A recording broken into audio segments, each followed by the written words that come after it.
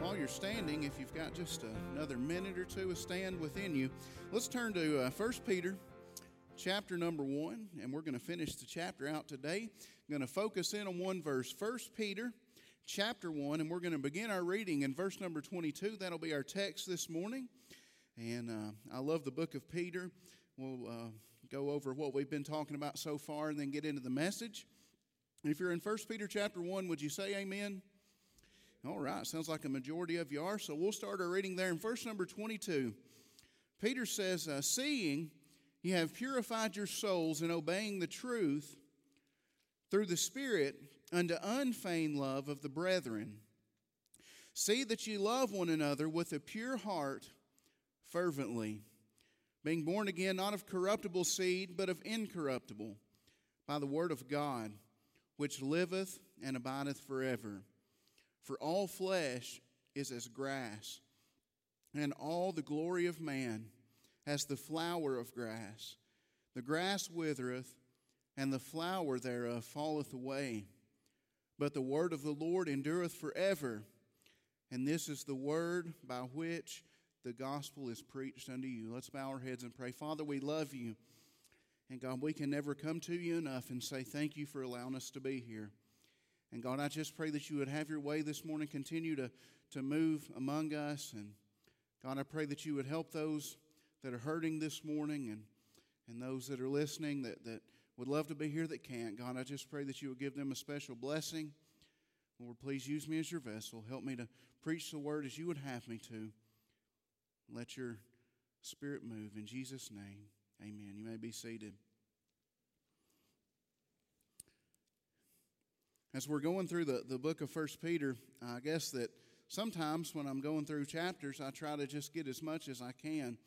And occasionally it seems like I'm trying to put a fire hose's worth of information out of a garden hose sometime. Y'all ever feel like that? But this morning we're gonna focus in on one verse, and that's verse number 22. And just to give you the background on First Peter again, remember when Peter's writing this, in any book, not just Peter, but when you're reading any book of the Bible, I find it very important to understand who the audience is and that he's writing to, or that the author is writing to. And many times the Apostle Paul, he would write to individual churches such as the church at Ephesus or Thessalonica or various places. But Peter, he's writing to a wider audience. He's writing to the church at large and the church as a whole. And we understand that during this time that Peter's writing this letter, the church is starting to face persecution. Now, the persecution hasn't reached its apex yet, but things are starting to sort of look bad for the church. And they're trying to meet, and they're trying to do what God has called them to do, which is to take the gospel into all the world. That's what the church is to do, amen? That's our primary focus, is to take the gospel, the word of God, into the entire world. And Peter is writing to a persecuted church. And he's talking about salvation, and we talked about that and how our inheritance is incorruptible 2 weeks ago. And last week we talked about holiness and how that God has called us to be a holy, separate people, and that we're to be different from the world. But in verse number 22, he says this. After the message of holiness, he says this. He says, seeing, or in light of the fact that you have purified your souls and obeying the truth through the Spirit unto unfeigned love of the brethren. See that you love one another with a pure heart fervently. This is a really simple concept this morning. This is not anything that requires a whole lot of setup or a whole lot of theological definitions. It's simply this. The message is this, that we have to love the brothers and sisters of Christ. We absolutely have to love one another. And this was so important in the early church and important today, but it was important then because all they had was each other at this point. These people had forsaken, some of them, their livelihoods. Some of them had forsaken their families, and they had struck out to follow God, and it was taking them to places that they never thought they would be and putting them in situations where they didn't always know what to do. And sometimes the only place that they had to turn, in fact, most of the time, was to turn to the brothers and sisters that they had as Christian brothers and sisters in the church. And it is so important for you and I today to love each other. Would you agree with me that, and I've said this before, that some people are easier to love than others? I mean, it's just the fact of the matter. I won't get too deep into that. But what the Bible says is that it's actually love that is fervent. Love that is, it's like a fire. The word fervent means that we're almost on fire loving one another. And he says the love of the brethren. And that is a Philadelphia love. That's what that is. That's, in case anybody in here ever been to Philadelphia, I never have. Don't plan on going there. But that's the city of brotherly love. And that's what we are to do, is to love each other with brotherly love. And in a church, you want me to tell y'all a little secret this morning? What can destroy a church quicker than anything is if a church is not unified. If we're not together in this thing, then there's a good chance that the devil can have his way, and that God won't be honored, and that we can't really accomplish a whole lot if we're not unified. Now, unification, I want to tell you this, doesn't mean that we all have to completely agree on everything. It doesn't mean that every little thing that I say, you have to say, well, that's right because he said it. And every little thing that you say, I don't have to agree with. But we have to be unified under a certain number of things. And one of those is that the only way to be saved and go to heaven is through the precious blood of Jesus. We have to be unified under that. Amen? There's certain things that we can't back up on.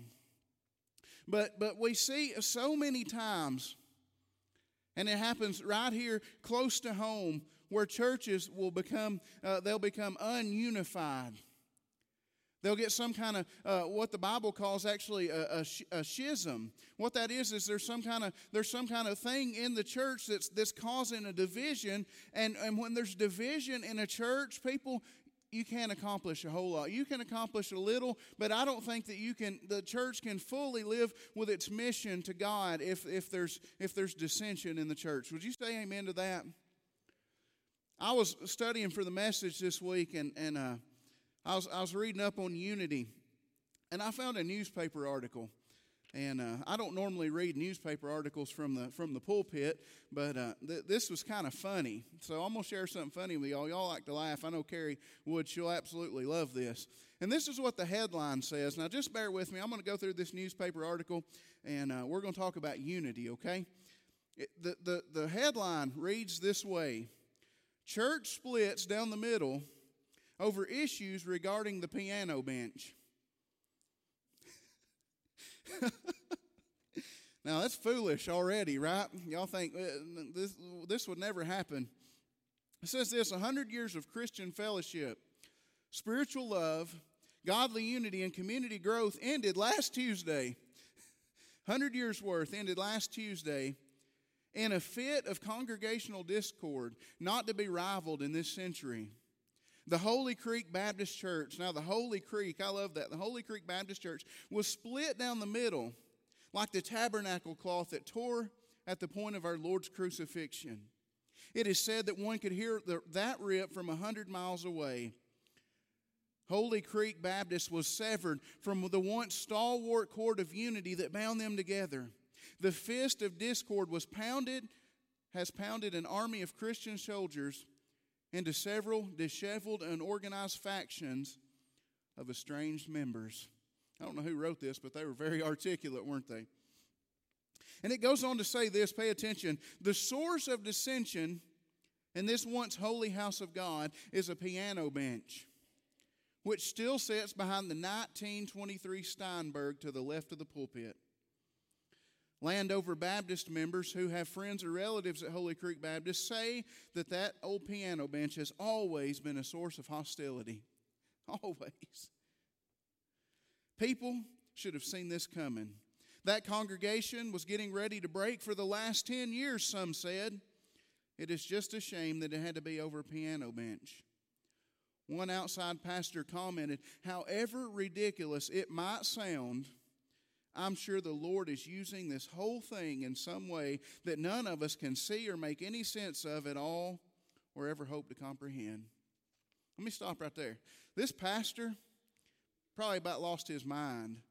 Because what's about to happen is we're about to see discord, and there's some cases that God can work through things, but sometimes people are just being crazy and silly. Would y'all say amen to that? Here we go. Here's the most recent update. It says, at present, Holy Creek congregation will be having 4 services a day. There has been an unspoken agreement mediated by Pastor Fred of the Landover Baptist Church. Each faction will have its own separate service with its own separate pastor. Since the head pastor is not speaking to the associate pastor, each will have their own service, which will be attended by factioned members. We are told that the services are far enough apart that neither group will come in contact with the other. An outside party will be moving the piano bench to different locations and appropriate positions between services so as to please both sides and avoid any further conflict that could result in violence. What's that silence all about? Because you're stunned, right? I mean, in the back of your mind, you're thinking, this has to be made up. There's no way that somebody could be so childish and so petty that a church would split into 4 separate churches with 4 separate services and 4 separate pastors over a piano bench. But yet, according to this, something like that happened at the Holy Creek Baptist Church.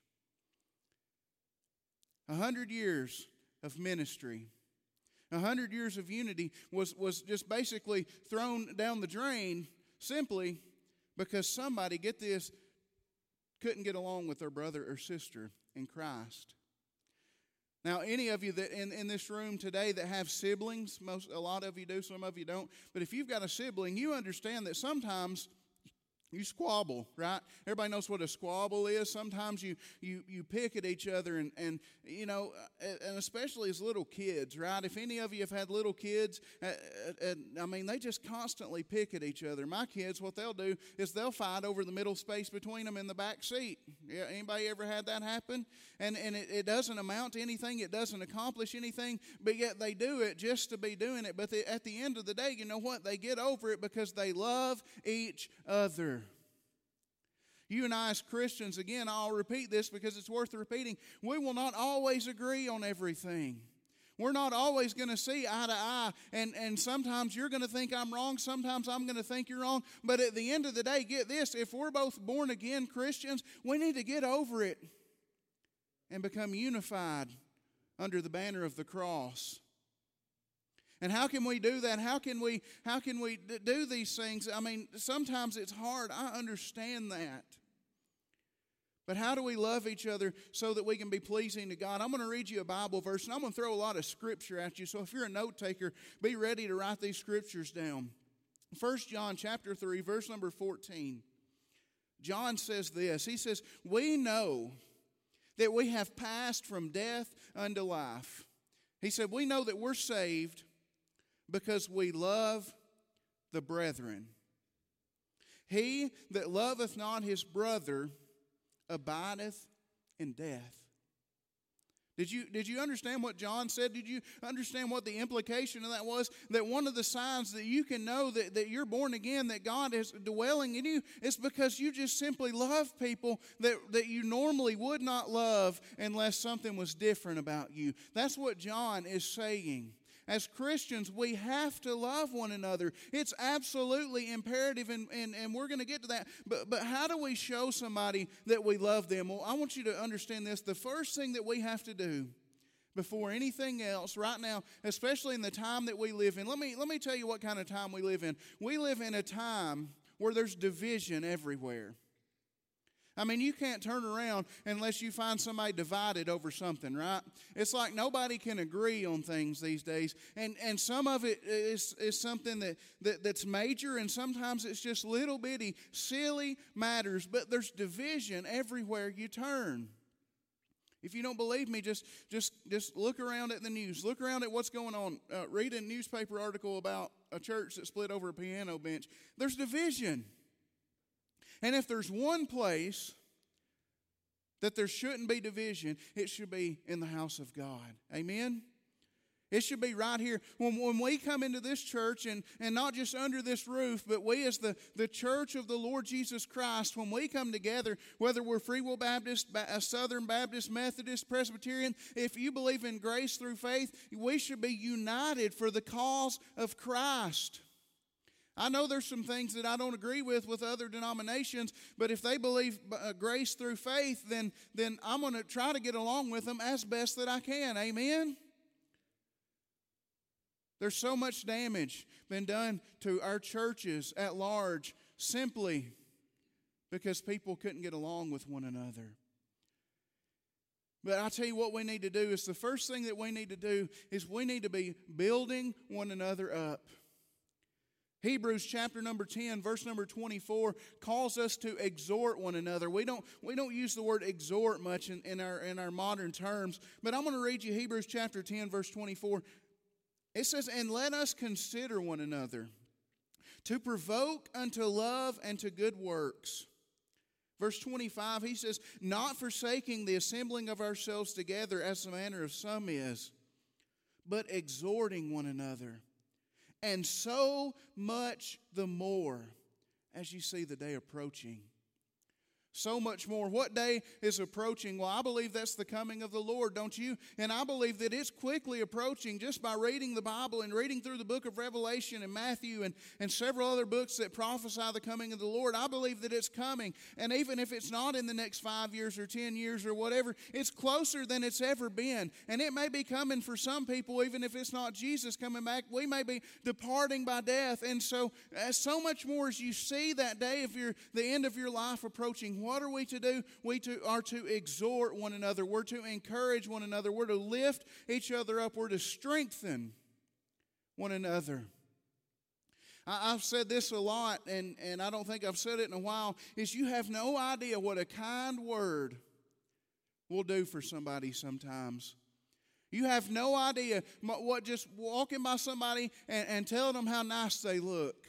Now, don't lie, okay? That's not a license to lie. You shouldn't just stand out there after church and say, "You look nice, you look nice, you look nice," because then you're lying in church. Sometimes that ain't true. But you should look for the positive in people and look for a way to lift people up and encourage each other. Amen? But the opposite of that, the just on the other end of the spectrum, is something that we're really good at and something that we like to do, and that's tear people down. Oh man, it'll probably get quiet right here, but that's okay. That's fine. It is a lot of times we like to gossip. Somebody say amen. Oh man, me. I tell you something. We were in our Wednesday night class upstairs. I have the people that's my age, and we were talking about sins that people struggle with. It was just about trying to get rid of sin and get rid of temptations. And I guess I knew this, and don't anybody get mad at me, please. But I understand what men struggle with a lot of times. I know that men, they struggle with a lot of things. Some men struggle with lust. Some men struggle with the love of money. Some men struggle with wanting to be on a power trip and all that. And there was about 3 or 4 women sitting in the room. And I said, "What do women struggle with?" And I just asked it. It wasn't a loaded question or anything. And one of them popped up and they said, "Well, a lot of times we struggle with gossip." And I said, "Really?" I had no idea.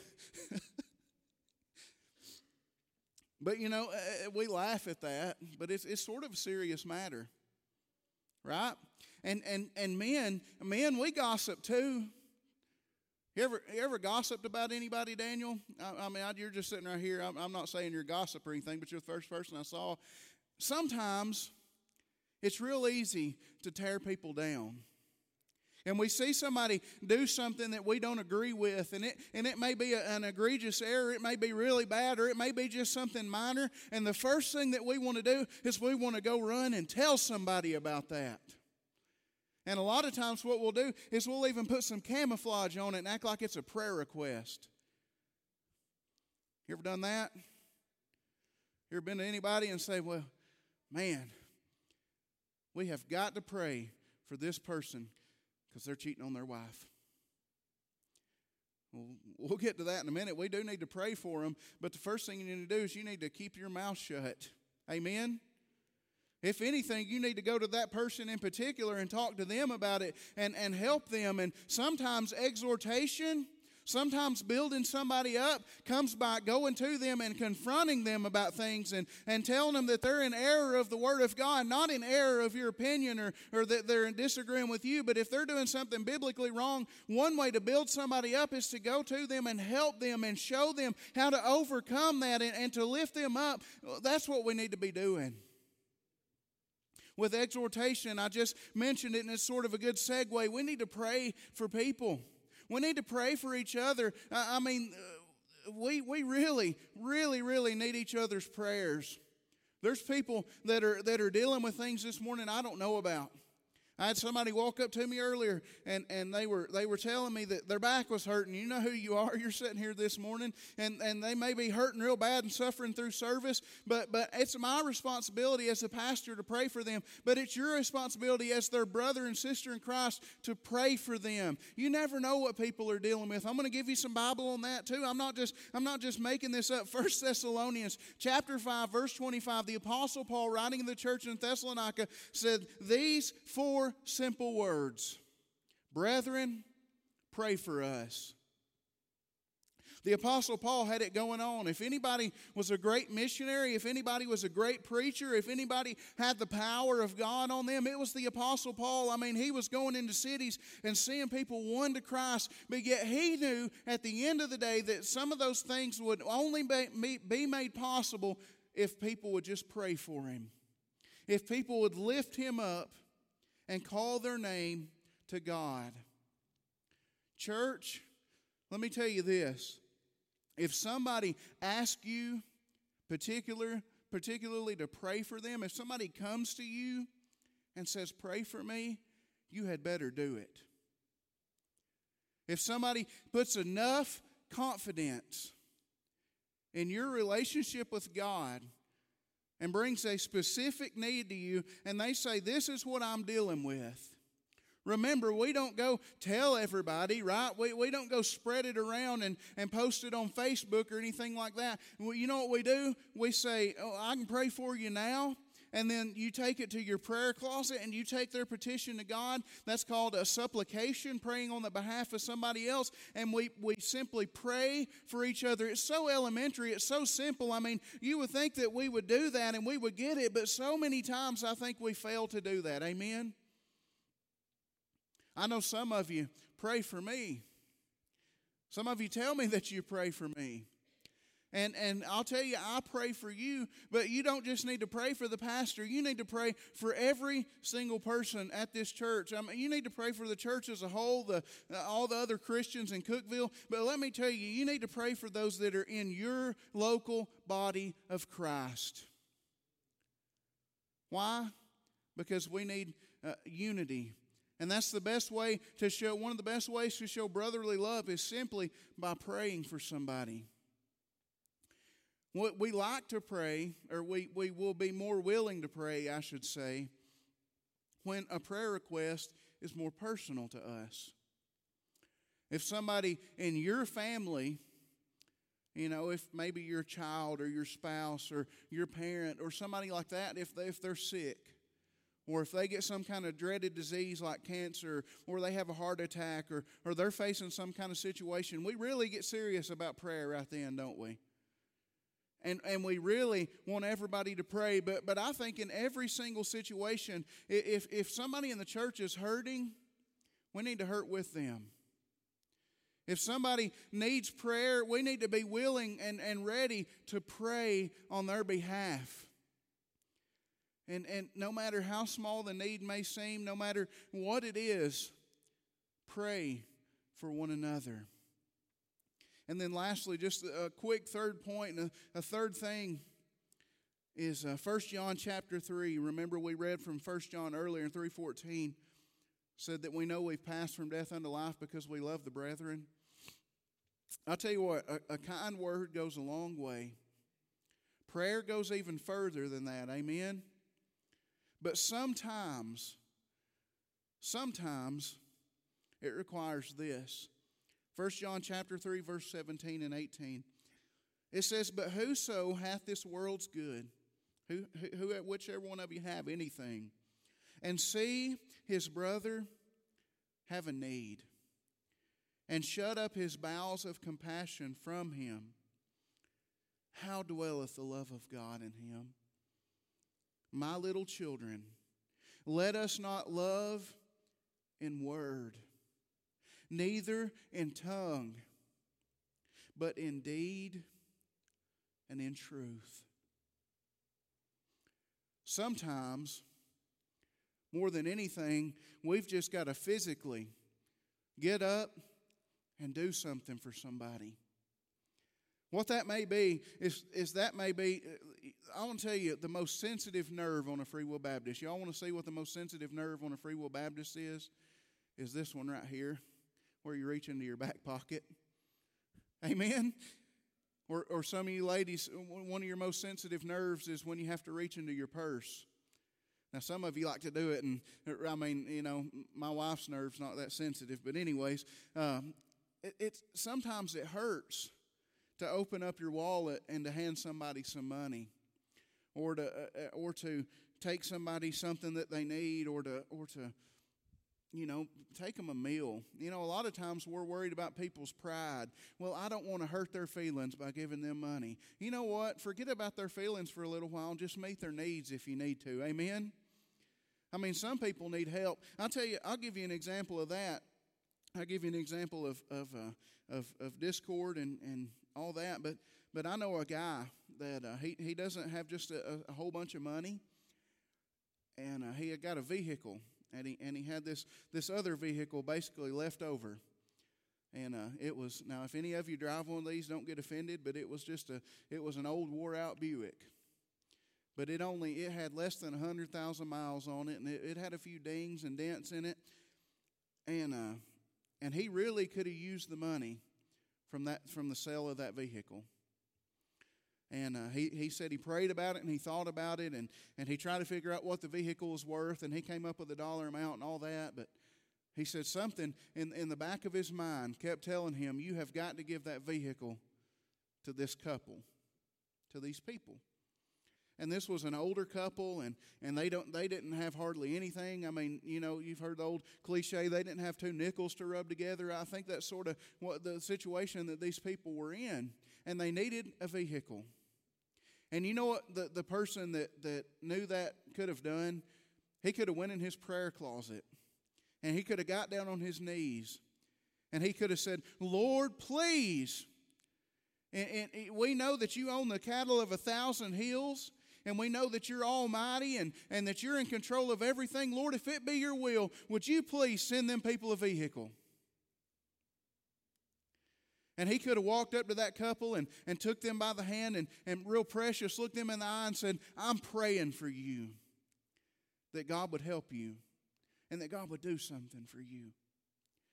He could have done that, right? A lot of times that's what we do. And a lot of times that's what's necessary. Sometimes there are things that we're not able to do. But the best thing that he could have done in that situation is he took the keys to that Buick, and he walked over and he handed it to that couple, signed the title over to them, and just gave them the car, no strings attached. I'm not doing that to toot his horn.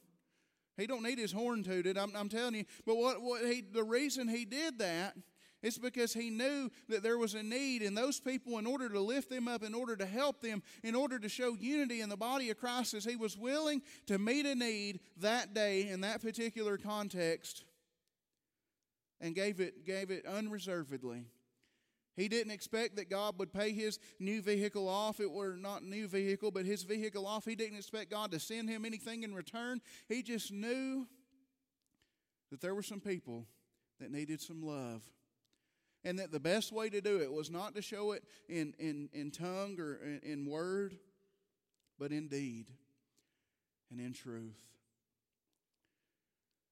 We've got to, as brothers and sisters, love each other and help each other.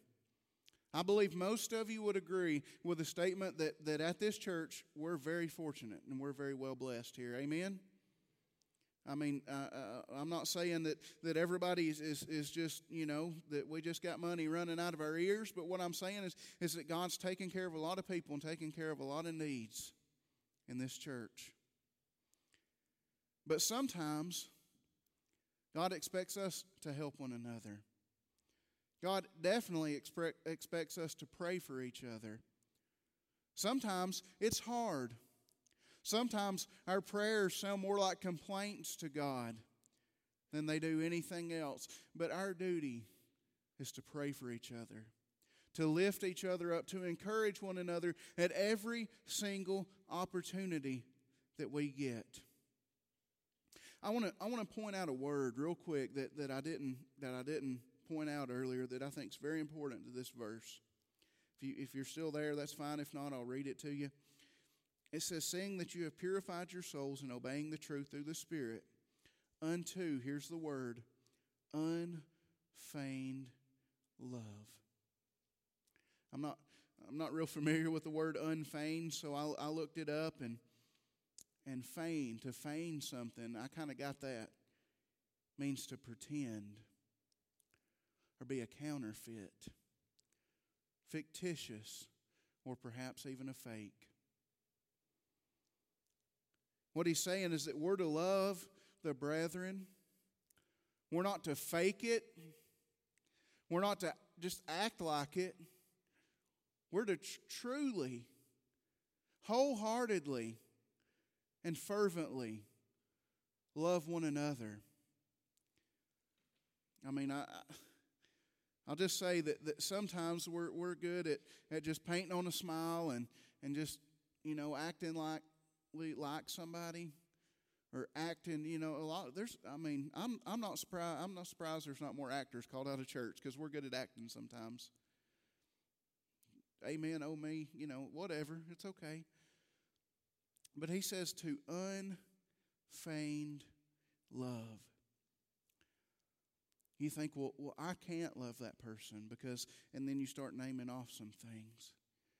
Well, they're this, and this, or they do this, and I don't like that, or way back in 1975, they offended me. That happens in churches too, amen? If you can't love somebody, the problem's probably not with them. It's probably with you. It means that there's probably a place in your heart that God is not welcome, and that you're harboring something, and that you're holding on to something that you shouldn't be. And you need to get your heart right with God. It's like a perpetual cycle. I want you to understand this, that you can't truly love this way, which is towards God, okay? You can't love vertically. I've heard it put like that. Unless you love horizontally, right? We prove that with 1 John chapter 3. We know that we've passed from death unto life because we love the brethren. We love God because we love people, but the thing is a lot of times we can't get our heart right with people. We can't get our relationships right this way until we get our relationship right that way. That's just the fact of the matter. That's the truth this morning from the Word of God. We're to love each other. There's a lot of people easy to love. I sit here and see Miss Vivian. I love her. How many of y'all love Miss Vivian? I love Miss Vivian. I love people, but I'm not going to tell you who in this church it's harder to love, because that'd be bad, wouldn't it? But I need to have my heart right at all times, not just because I'm the pastor, not just because of this and that, but it's simply because that I'm saved. Simply because I'm a part of the family of God that we sung about earlier. Because when I hurt, you hurt. And when you hurt, I hurt. I pray that you take this verse to heart. Now, we've really focused in on this one verse. See that you love one another with a pure heart, fervently. Let's bow our heads and pray. Lord, we love you. And God, we're so grateful for your word this morning. God, I'm so thankful, Lord, that you have put me in a place where there are so many good people, so many loving people. And God, I just pray that you would help me to show the love that I am to show. And Lord, that you would help each individual in this church, in this particular body of part of the body of Christ, that you would help us to love each other. And Lord, if there's anything between anybody in this church this morning, God, I pray that you would deal with that this morning. Lord, that you would call people to repentance and bring things to their mind that Lord, and identify things that are not pleasing to you so that they can get their relationship right with their brothers and sisters and get a right relationship with you. Lord, I believe that your work sometimes is hindered because of these things. And sometimes our heart is not in the right place. And it's not necessarily because we don't love you, but it's because we don't love the brethren. God, I pray that you would move, you would have your way in this service. We praise you and we thank you for all that you do. In Jesus' name, amen. Let's stand and sing this morning.